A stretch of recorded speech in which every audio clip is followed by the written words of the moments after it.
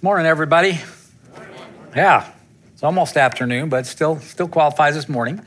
My name's Larry Kayser, and I'm the marriage pastor here at Fellowship, and I also get the privilege of serving on the elder board. So anyway, I'm glad to be here with you this morning to share with you from John chapter 12. You know, the last 2 weeks we've been in John chapter 11, which is the story of raising Lazarus from the grave. You know, one of the things I love most about that story is that he was called out before he came out. I just love that. So our text this morning examines the response, really, of three different groups of people to this pretty miraculous disruption. They all hear the same news, but they all end up responding pretty differently to it. So, and the study will remind us in many ways of how our lives actually are shaped by the way that we respond to things that happen to us, whether they're great things, blessings, whether they're really hard and unexpected things, whether they are loss, whether they are, unexpected treasures that come along. Anyways, the reality is that how we respond to life and what comes with it shapes so much of who we are, who we become. So, if I step back a little bit farther, a little bit bigger picture, even Christianity itself, in some ways, exists as a response to the work of God in the world. It exists as a response to God sending his son to become a man, to die on the cross, to live a life we could never live, to die on the cross, to be raised from the dead, and to do all of that to take care of the brokenness in us, to deal with our sin, and to make a way for us to know God the Father, God the Creator. So really, Christianity in this very large sense is this amazing opportunity for us to respond to God's initiative towards humanity on this earth. And I've really come to believe, I've been a Christian now for about 46 years, I guess. It's hard to believe. But I have come to believe that our responses have the potential to ignite our faith, to make God much more real to us on a daily basis, and to give us courage, to give us hope.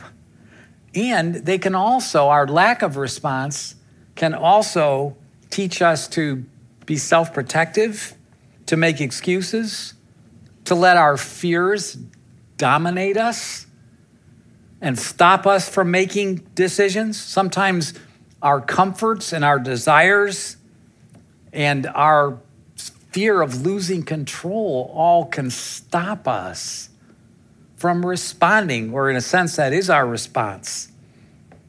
So as we learn to respond to the promptings of God, it can become one of the most significant ways to not only grow our faith, but to help you and I know inside of ourselves that God is alive in us and he's real. I just can't tell you how significant it is to cultivate an awareness and a willingness to respond to the promptings of God in our life. So we're going to look at three responses from three different groups of people to the resurrection of Lazarus. And I hope that as we go through this, we all can find places where there's a transferable reality from their life to ours when it comes to our responses. So I'm going to look at this out of order this morning because I want to end with the very first one.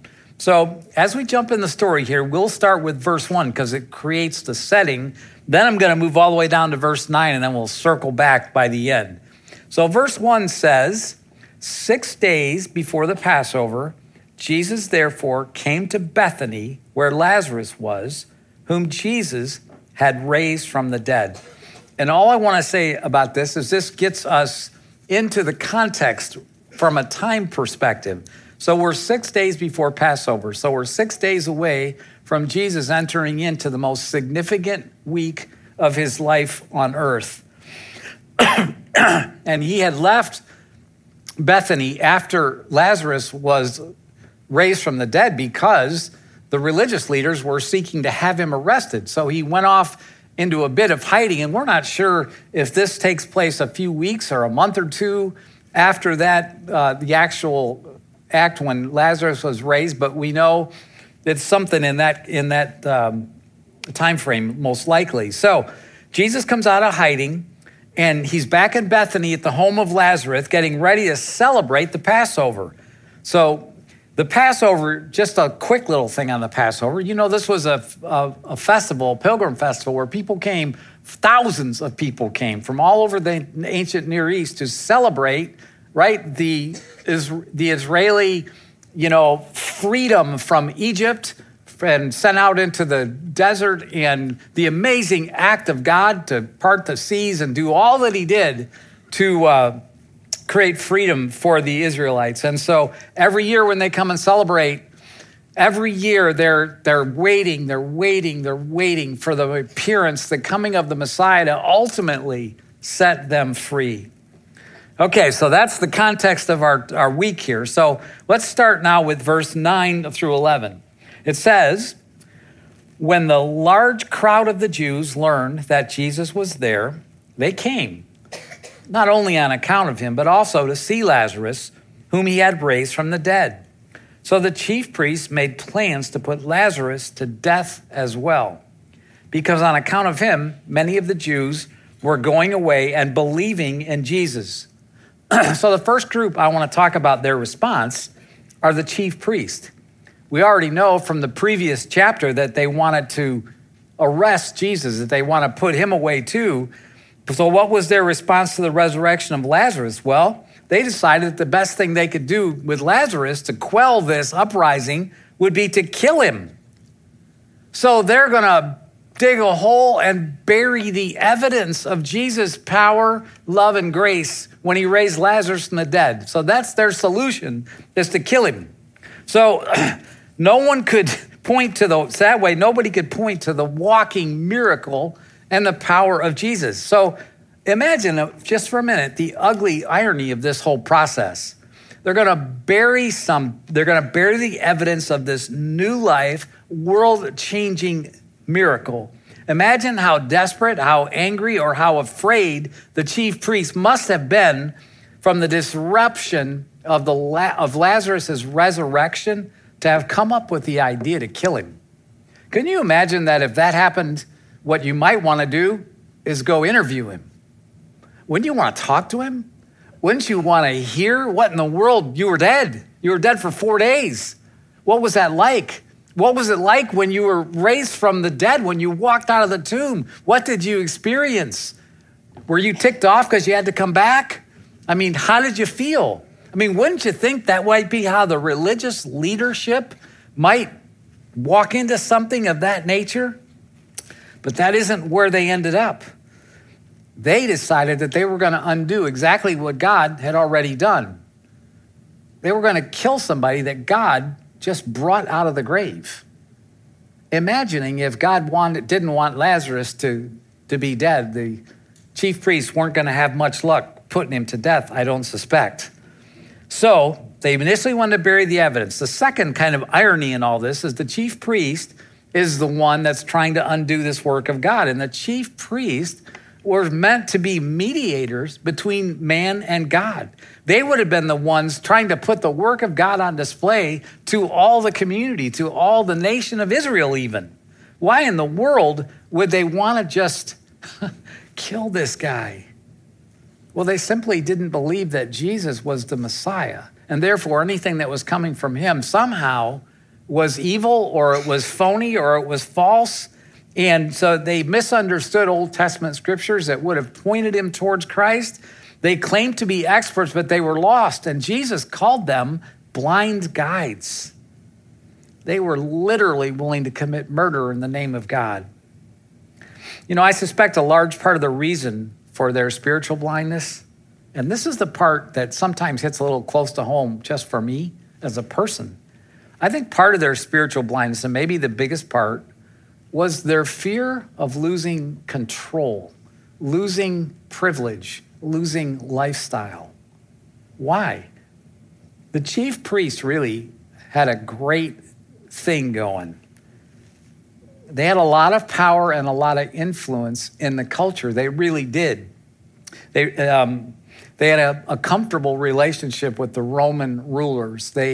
Rome didn't want to cause uprisings around the people, so they allowed the Jews to essentially live out their religious life and practice their temple work and the sacrifices in the temple, and they let them always practice all the feasts throughout the year, and they were able to collect the temple tax.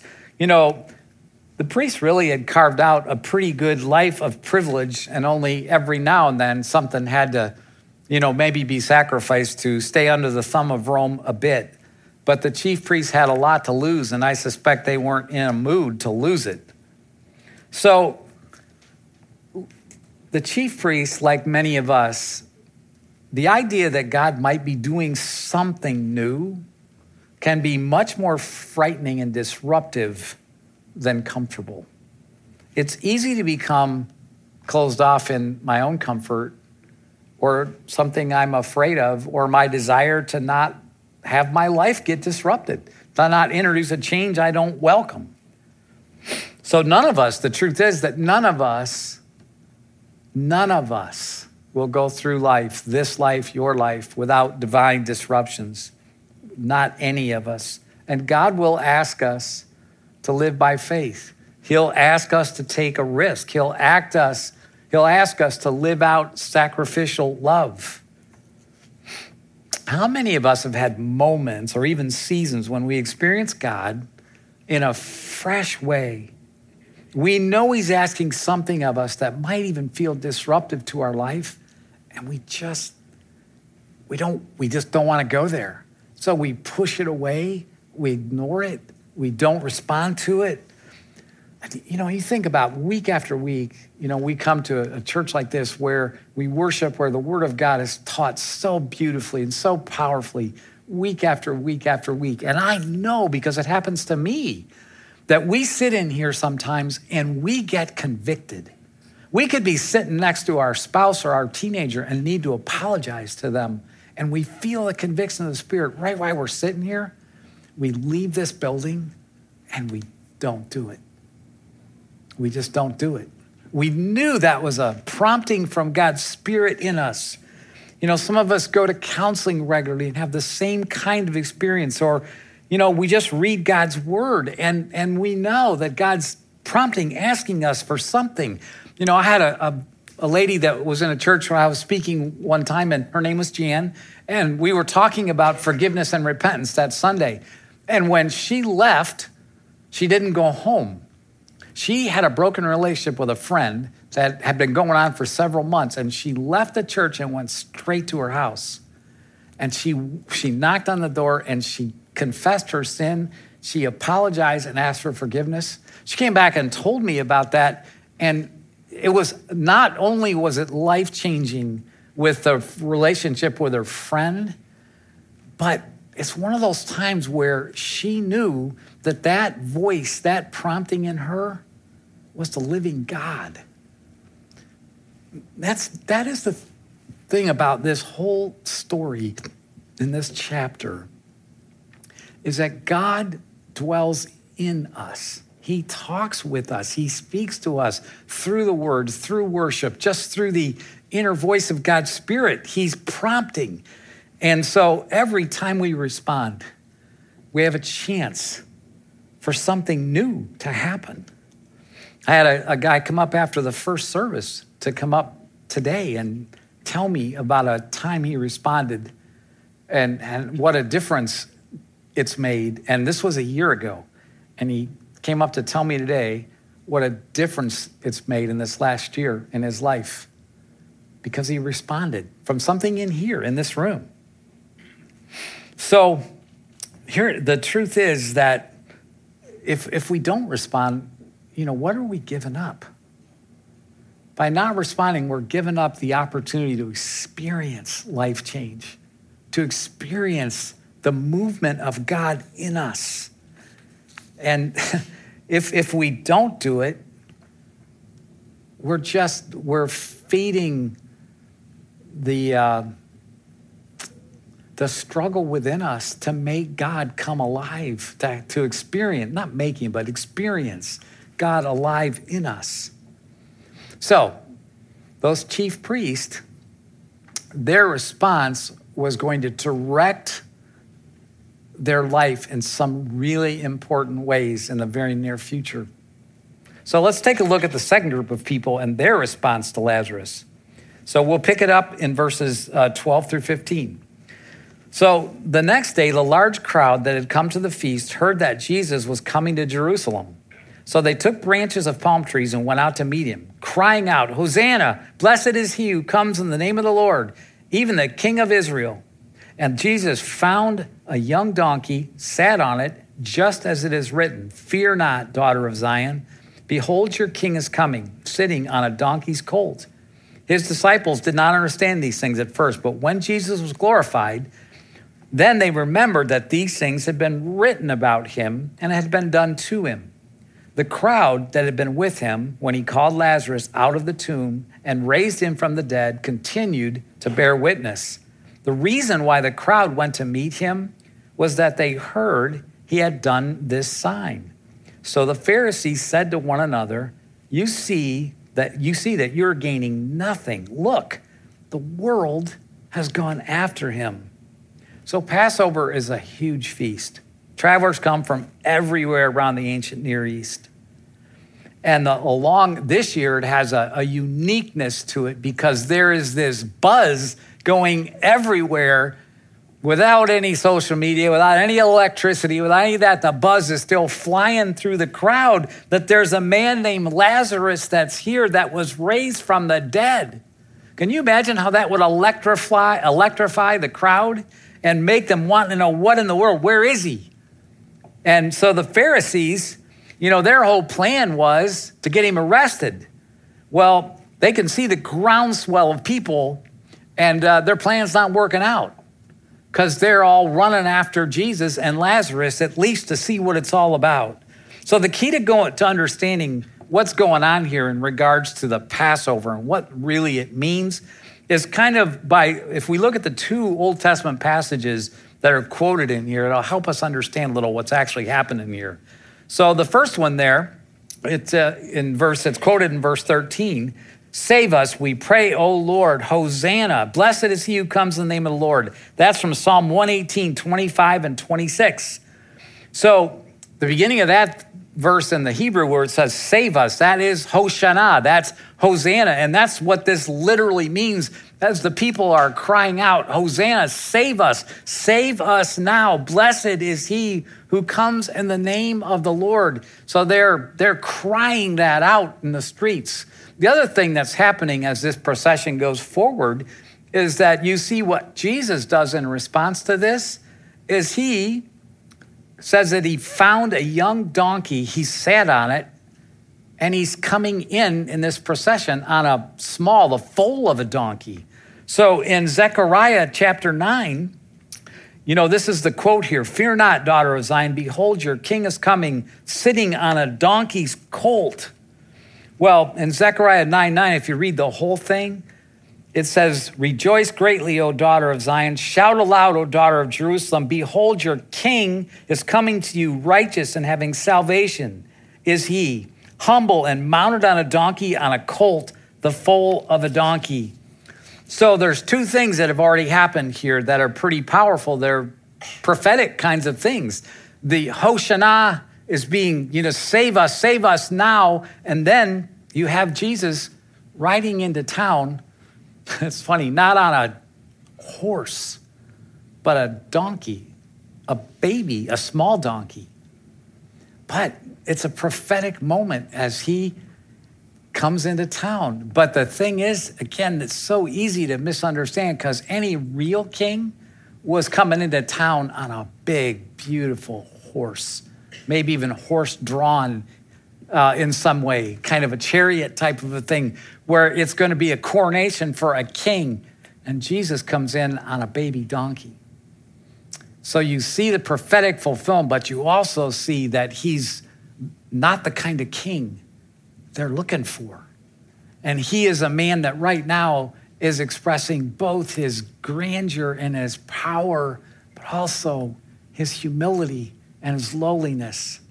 Now, one other thing is going on that if you were to read the parallel passage, you would see is that people were taking their cloaks off. And that's their outer garment that most Jewish people had one of those, just one.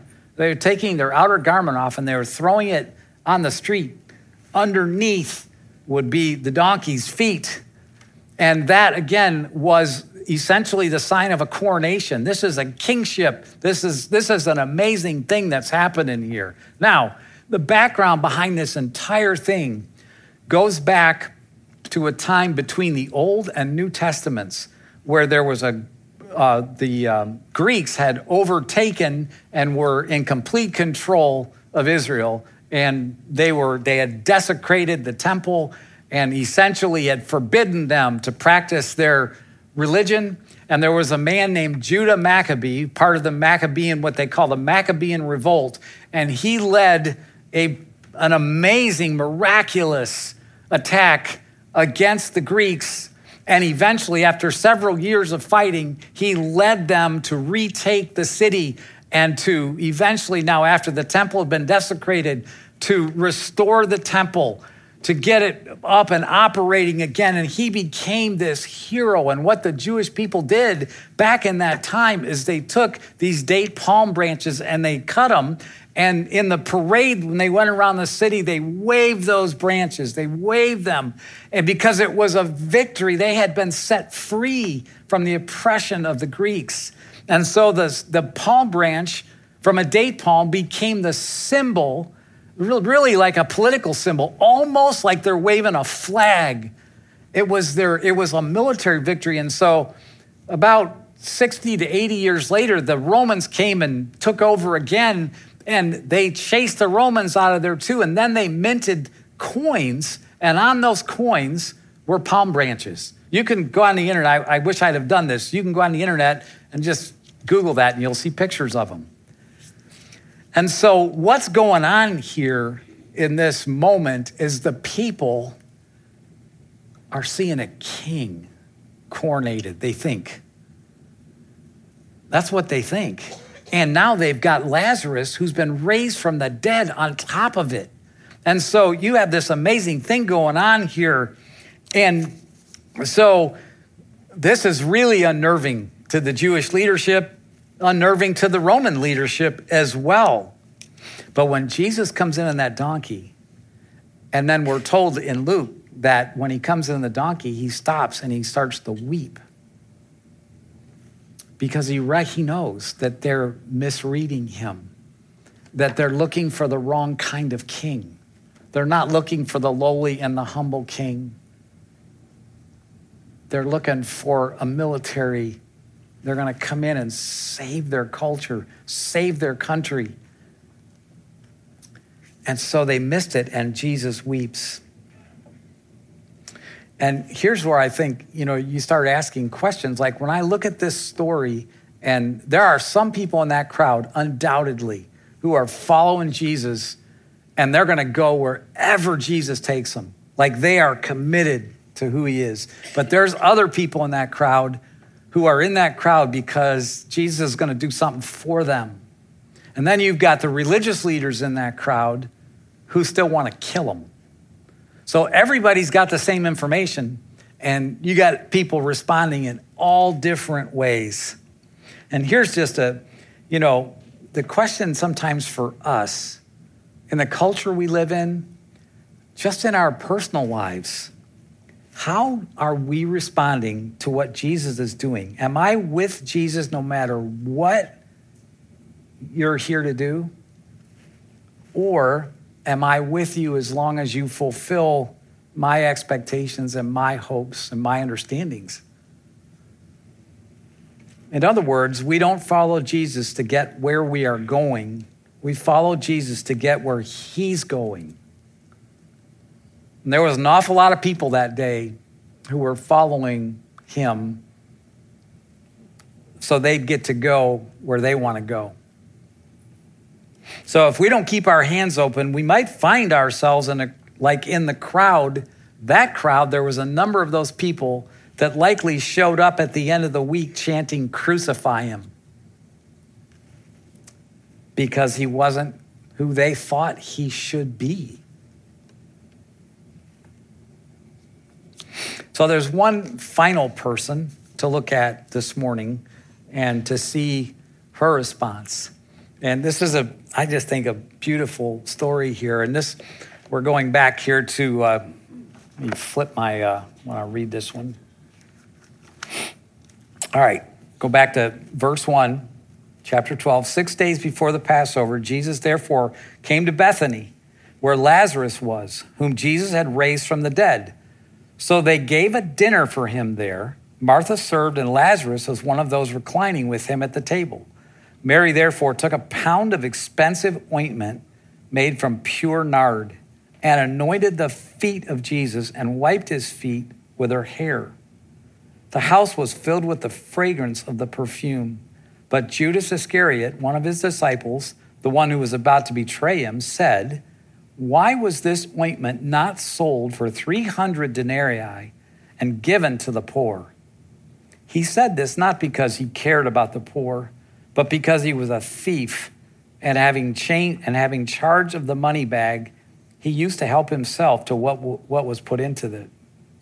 Jesus said, "Leave her alone, so that she may keep it for the day of my burial. For the poor you always have with you, but you do not always have me." This is a pretty amazing moment right here. It wasn't too long ago, one chapter before, that Mary had fallen to the feet of Jesus, sobbing, begging for her brother's life. And Jesus entered into her suffering with her through his tears. And then, out of his good kindness and grace, he restored her brother. What was her response to Jesus? Well, she certainly didn't bury anything like the chief priest. She didn't leverage it for her own needs and desires like a lot of people in the crowd did. Her response was oil. The particular oil was called spikenard, and this is actually a little vial of it. This isn't expensive to get today. You can get it in Israel, you can get it in the United States, but it's an anointing oil. And, we use this sometimes in our elder meetings when we're praying for the sick and others. And so it has a sweet scent.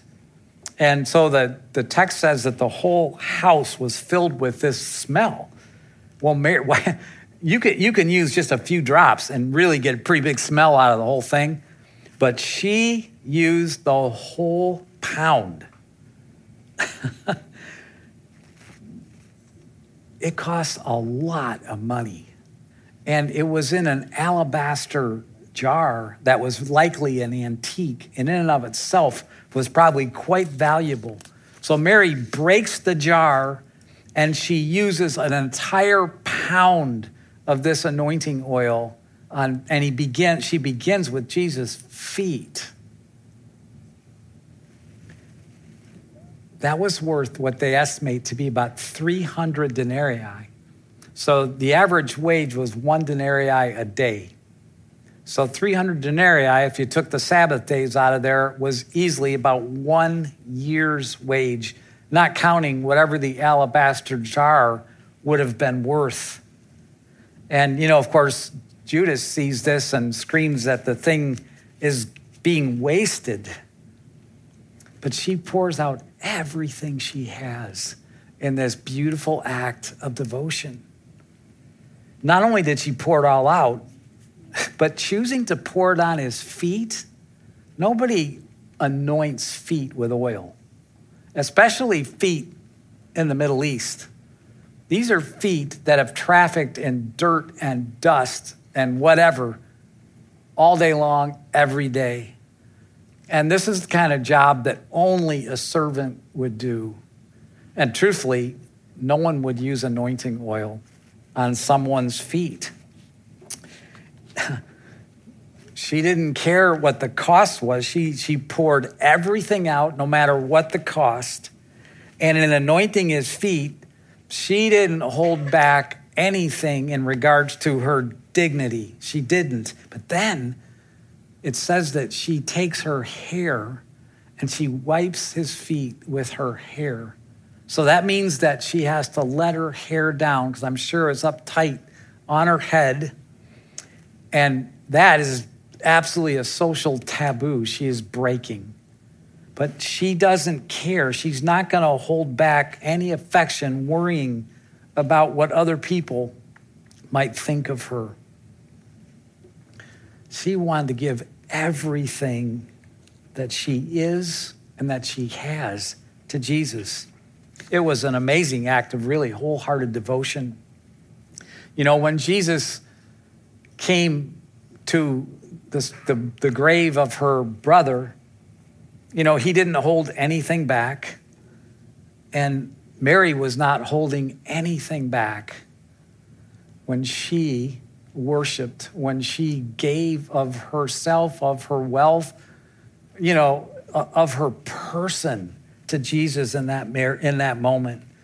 She gave him a priceless gift for what was going to be a symbol of, a little prefigure, if you will, of the costliest sacrifice ever made. And what happens is her response activates Jesus' response on her behalf.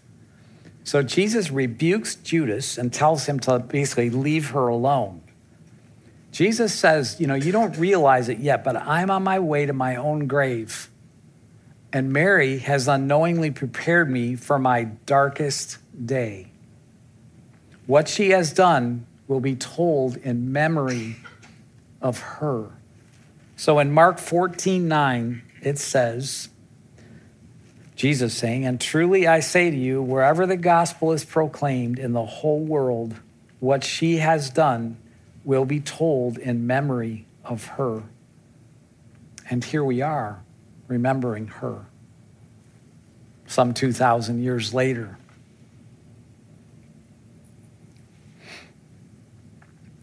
So there's really three really different responses that have happened here. Everybody had the same information.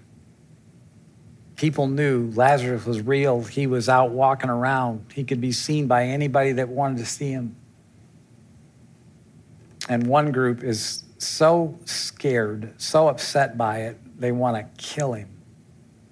The other group gets blended into a crowd that is all mixed up with all sorts of responses to what's going on. And then you have Mary, who has given away the most valuable thing she owns, not just the anointing oil, but honestly, a little bit of her, in her mind, maybe her dignity, and just not caring what people think about her. So the question, and this is a great question for all of us, you know, when Jesus does a work in our life, how do we respond? Or, you know, if we just have something going on, you know, we've experienced a loss. We've got a new job. We have to move. We've lost a loved one. We have a financial problem. You know, the list, right? The list would be endless, endless. You know, some of us, I'm sure there's people in this room that are going through the struggle of infertility, and there's so many things. And what this text is trying to say to us is that how we respond gives God a chance to ignite faith in us. It gives God a chance to tell us in a tangible way, I am present here with you. I am. But will you respond? Will you step into it? Will you repent if you need to? Will you give that costly gift? Will you say that difficult word? Will you humble yourself and admit you were wrong? Well, I don't know. Will you sacrificially give that gift? You know, when I was, one of the little journeys I've had in my pastoral life is that I had a young woman who lost a child at birth.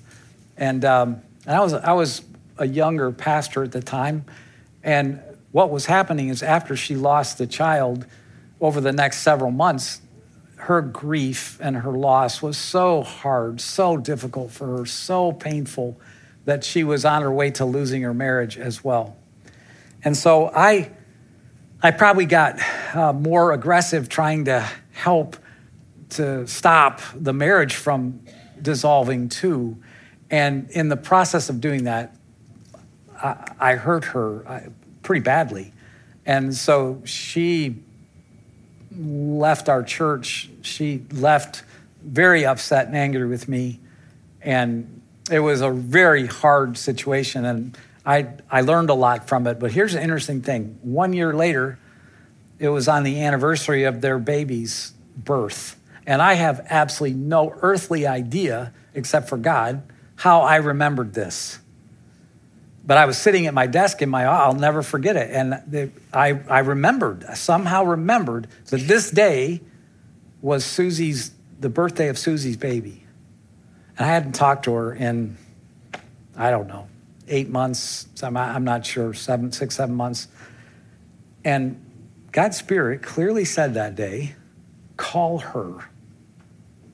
Now, I got to tell you, there wasn't one thing in me that wanted to call her, because we did not leave on good terms.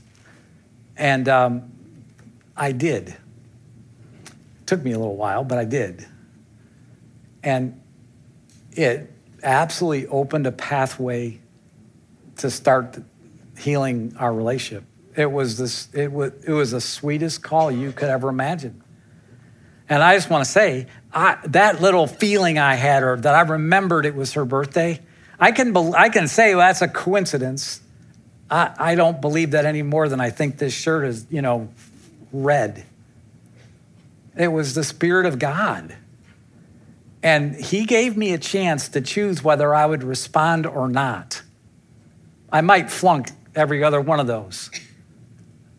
And so what I just want to say is that this entire passage right here is an opportunity for us to understand how God can, desires to, and wants to shape our life by the way we respond to things that happen to us, to promptings that come into our life, to our losses and to our successes, to our blessings and to our hurts. God comes alive. So I'm going to put some questions up on the screen, just give you a minute or two to just respond to it a little bit. So the first one is this, simply, are you following Jesus to get where he is going? In other words, are we surrendered to his leadership in our life? Are we following him to get where he has taken us to? The next question, are you following Jesus to get where you are going? In other words, are we just using him for our hoped for success and blessing? The next one, what most hinders you from responding to the disruptions Jesus brings? Fear, comfort, greed, or who knows what, something else? And lastly, is there a costly gift that Jesus is asking of you that you have been unwilling to give? And as you just take a minute or two here and just, if one of those questions jumps out at you, just think about what God's Spirit might be saying to you right now and how he might be asking you to respond. And another way to respond this morning, we'll have people up here after the service for prayer. And that certainly is another more than appropriate way to respond to God's promptings. So just take a minute.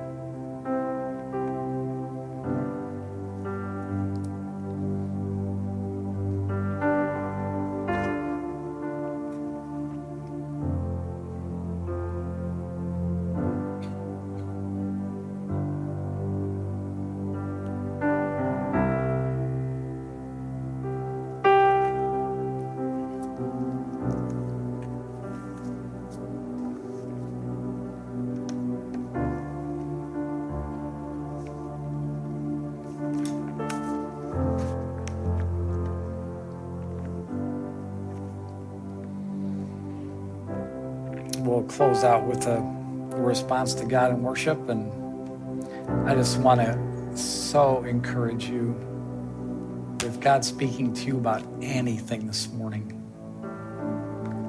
find the courage, the space, the time to respond.